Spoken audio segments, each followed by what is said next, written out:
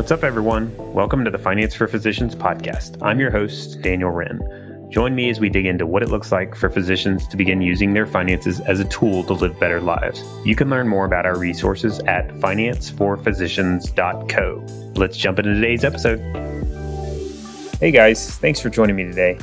As physicians, you guys are really in a great spot. You're super smart. You got tons of earning potential in the profession. But I think even more importantly, you're in a profession that gets to provide a ton of value. And it's really a trusted profession. And that allows you to really make a difference. So I think that's a great place to be. And there's a lot of perks there.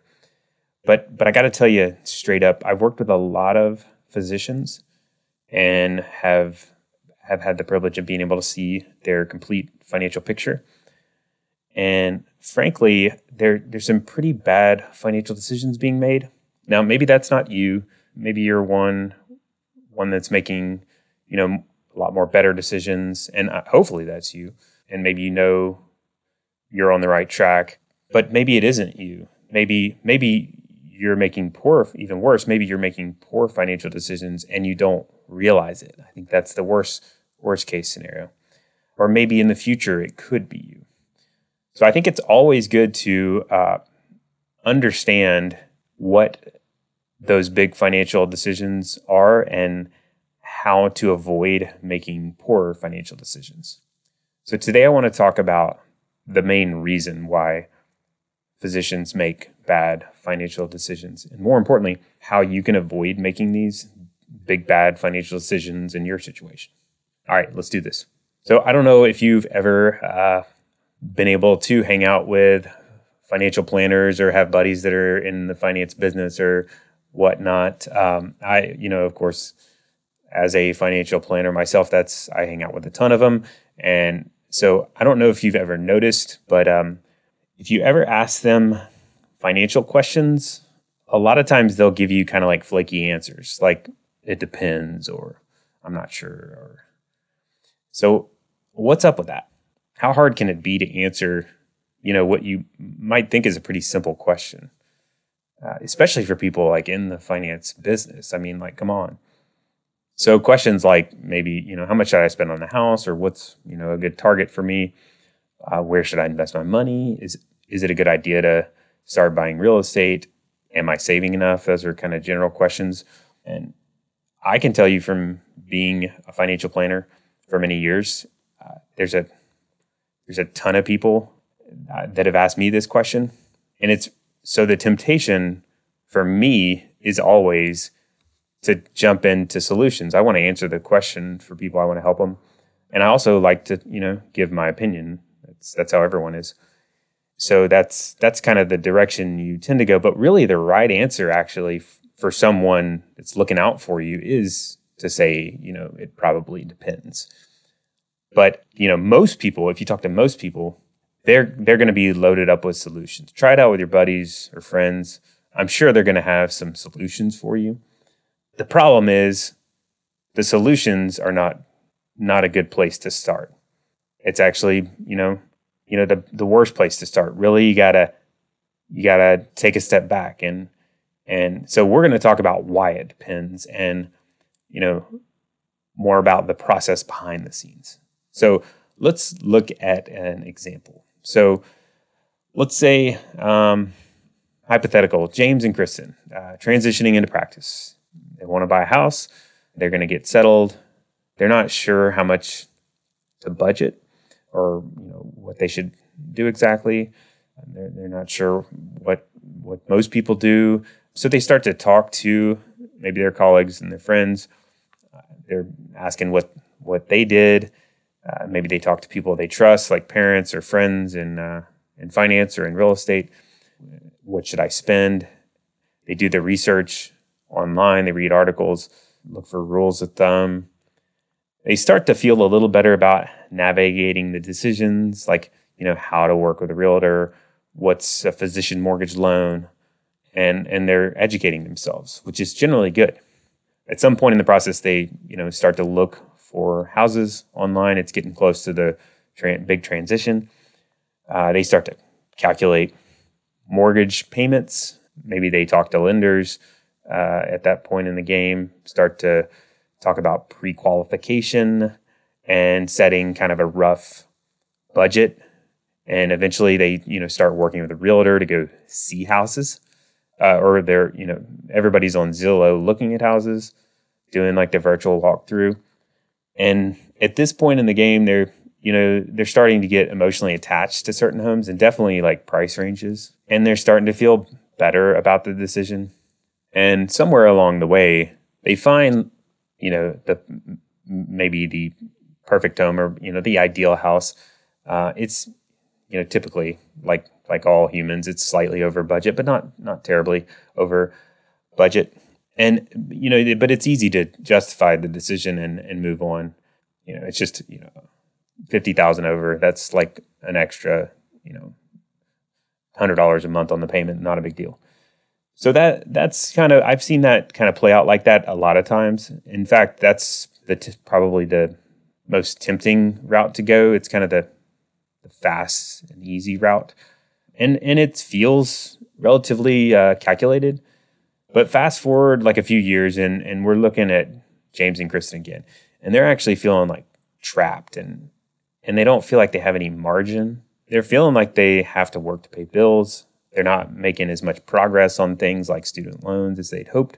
They're not really able to travel as much as they hoped, even though income went way up. They're not saving as much as they thought they were going to. It's tough to give like charitably like they wanted to. A lot of the things they were hoping for have yet to pan out. And then they start to have children and, it just starts to compound that financial pressure. Now on paper or on Facebook, everything looks good. Like they look happy. You wouldn't be able to tell from hanging out with them. They're fine financially, really. Like they're not in trouble. They can totally afford the home. They're really not house poor. They have the ability to kind of hit the baseline stuff. They're saving some money and they can pay, the base, like cover all the bases. But the problem is they're not living their ideal life or the life that they had hoped for. And it's difficult in that situation to self-diagnose what happened or how they got there and what the cause is. So this is like the classic example I've seen a ton of times play out. And you can kind of swap out big financial decisions with the house. The house is just probably the most common example that I wanted to use. But, it comes with all sorts of different big financial decisions. On the surface, a lot of times everything's good. But I know you guys work really hard in your profession. And I really don't think it's worth it to work that hard not to live your ideal life. And I'm sure a lot of you agree. So like what went wrong here? Let's start to kind of peel back the layers. So first of all, I think it's important to make this clear. I don't think it's bad to spend a lot of money on a really nice house. I don't think it's bad to own $1 million house, 2 million, whatever. That's not the problem here. It's not that buying a really nice home is a bad decision. That in itself is definitely not a mistake. The mistake happened in the process of making the decision. So let's talk about the process a little bit more. So maybe we can look at the ideal approach and work through this again. And ideally, you're working through this sort of process we'll walk through, quite a bit before you're in the weeds of the decision. So first question I would ask, so let's pretend like we're talking with James and Kristen, and it's like, I don't know, a year or 2 years or before this whole transition point. So we're talking with James and Kristen. So first thing I would encourage them to think about and start to iron out is what is most important to you in life now and in the future, or what does your ideal future life look like? So maybe James and Kristen, it was, traveling, education for their future children, charitable giving, having good balance in life, like work-life health balance, spending time with family, being financially secure, working towards financial independence by like a reasonable age, I don't know, 60, 65, something like that. Taking care of family in case something unexpected happens. Those are very common answers that I hear when we pose this question of the most important things now and in the future. Now there's, all kinds of other things that can come up, and really you're going to depend completely on what you value. But this is always the best starting point, is what is most important now and in your ideal future. So number 2 in this process, so let's say we're approaching this upcoming decision, house, in, a year or two. How does the house, or whatever XYZ decision, how does this house decision rank versus everything else in life that's important? So it's not uncommon for the home to be important, but it typically, in my experience, it typically doesn't, make like the top 5 really even. Now, sometimes it does. I mean, it can be wherever you want it to be. I mean, you could have it be number 1. But like I said, in my experience, and in this case, we're hypothetical. In James and Kristen's case, let's say it's, below all those things I just went through, but not far below it.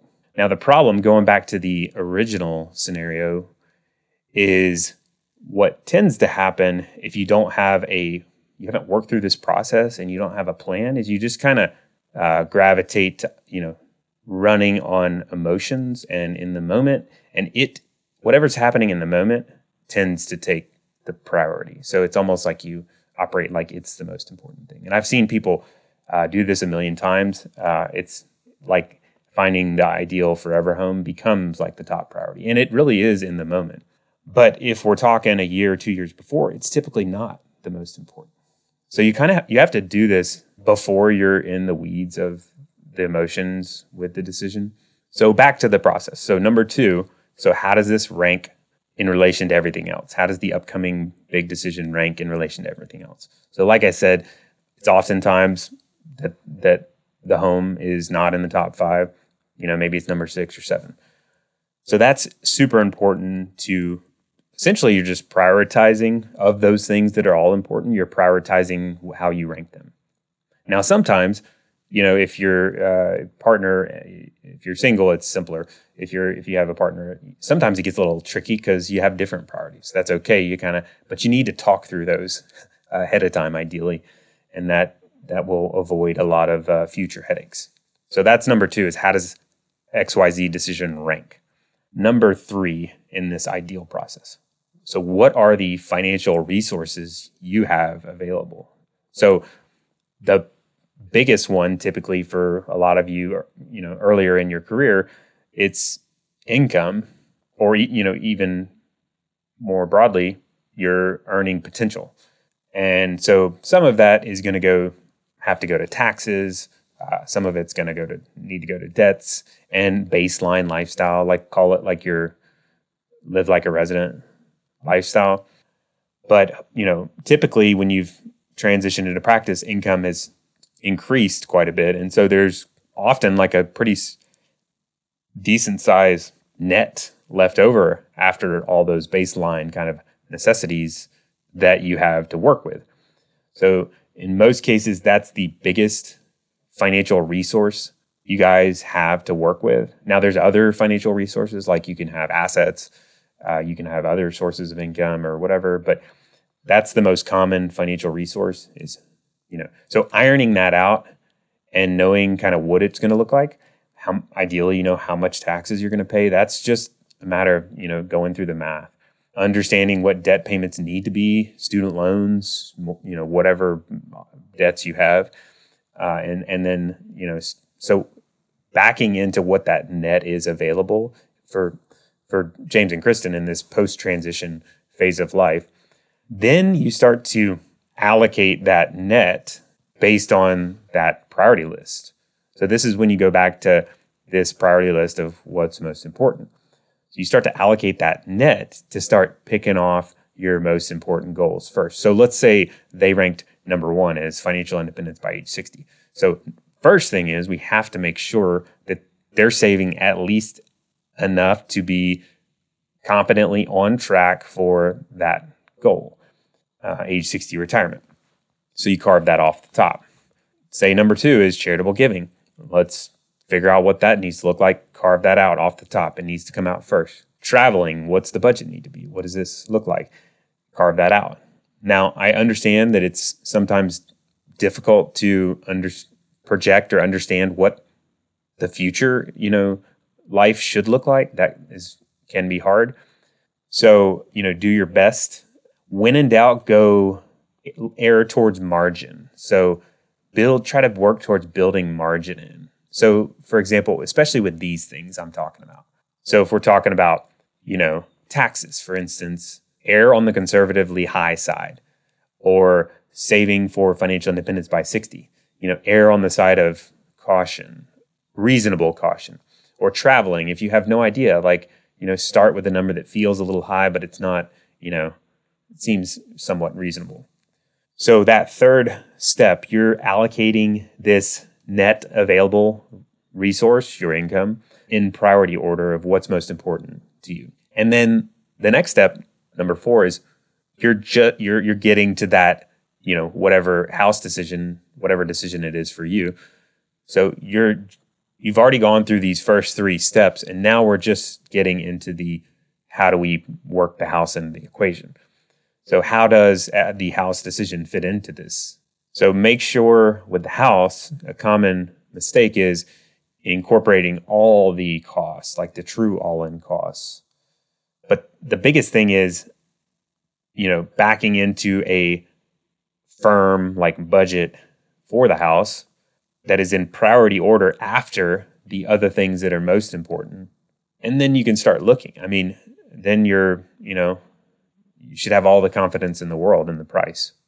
And then the final step, we'll call it the 5th step, is just kind of thinking about efficiency hacks or, ways to improve outcomes along the way as you go through the decision. So how do you, finance it? What do you put down? Are you getting the best interest rate possible? Should you get a physician loan? Do you negotiate the price? How do you negotiate the price? Should you use a realtor or should you not use a realtor? These are all important, but they're actually like the last step and really should be done after all these other things. So the temptation, though, is if you're human, you're tempted. You have shiny objects, you see them and you're tempted to kind of run after them. And so in this scenario, the shiny object is I'm going to get on Zillow first, and I don't even have a financial plan. There's no process. It's just jump on Zillow, start calculating mortgage payments, see if it's going to work into the budget I've kind of napkin hypothetically done, and I've forgotten what my values are or haven't really thought through it. That's very tempting. If you're, I've been there. That's what we do as humans. You just kind of get into the moment of the emotion. So ideally, you work through this process. So really, this is the financial planning process, and it's not the most exciting. It's definitely not sexy, but it flat out works, and it's going to keep you out of trouble. It's going to keep you on track and making the right decision, short and long term. It's going to keep you from. You're always going to be susceptible to the shiny objects. At least I am. There's always temptations that come up, but it's going to set you up to be you're going to be in a better position to navigate life and say no to the temptations you probably don't need to do that don't fit into your financial plan. It's like the voice of reason or the reality check, and then the reminder of your ideal future. So going back to the title of this conversation. So what is the number one reason physicians and really all of us make bad financial decisions? And what I would say is it's the failure to consult their financial plan or failure to plan in the first place. So my question for everyone listening is, do you have ideally written, but do you have a financial plan? And so maybe you don't have one. Maybe you haven't thought about it. Maybe it's been a while maybe you do have one, but maybe it's been a while since you have looked at it and haven't really consulted it as life changes. Or maybe you're getting poor advice. There's a lot of advice out there, and sometimes it's not in alignment with this. Sometimes the advice is the shiny object.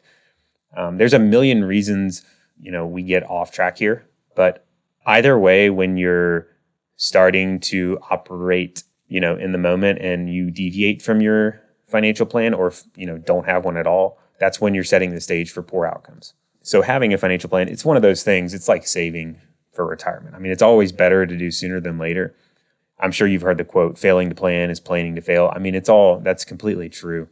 So how do you go about doing it? It's like, it can feel like a bear to go through that process. So first thing, there's definitely people that you can hire to help. Just word of caution, most financial advisors don't actually do this. Many of them are actually more like product sales people, like insurances or investments, or they're investment managers. And that's all good. It's just not exactly this. Maybe that's what you need, but what I would say is you need a plan first, and that should be the foundation. And there's definitely financial planners that do focus in on this aspect first, that will help you through the process I described. And not only for your house decision, but really for, all the big financial decisions that come up. That's what we do in my planning firm, Wren Financial Planning. We help physicians through this process. So if you're interested in hearing more about what that might look like for you and want to kind of work with someone, we're happy to do no-cost consults and kind of talk through what our process looks like. Our planners can do kind of a 15, 30-minute quick call and just talk through it. No pressure at all. Or it's completely fine to, go the DIY route. If that's you, that's great. The key, though, is to have a plan and to consult it regularly as you approach these big financial life decisions, and let that plan be the guide to help you navigate this. So I hope this has been helpful. If you enjoy it, please share it with a friend. Help us get the word out. And as always, thank you so much for listening in, and I will look forward to talking to you next time. As always, thank you so much for joining us today. If you found this valuable, please give us a review on iTunes and share with a friend. Also, check out our website at financeforphysicians.co for all sorts of additional content. See you next time. Finance for Physicians is not an investment, tax, legal, or financial advisor. All content included in this podcast is for informational purposes only and should not be considered financial, tax, or legal advice. Material presented is believed to be from reliable sources, and no representations are made by Finance for Physicians as to another party's informational accuracy or completeness. All information or ideas provided should be discussed in detail with an advisor, accountant, or legal counsel prior to implementation. If you don't have an advisor or would like a second opinion, feel free to check out our website for recommended advisors.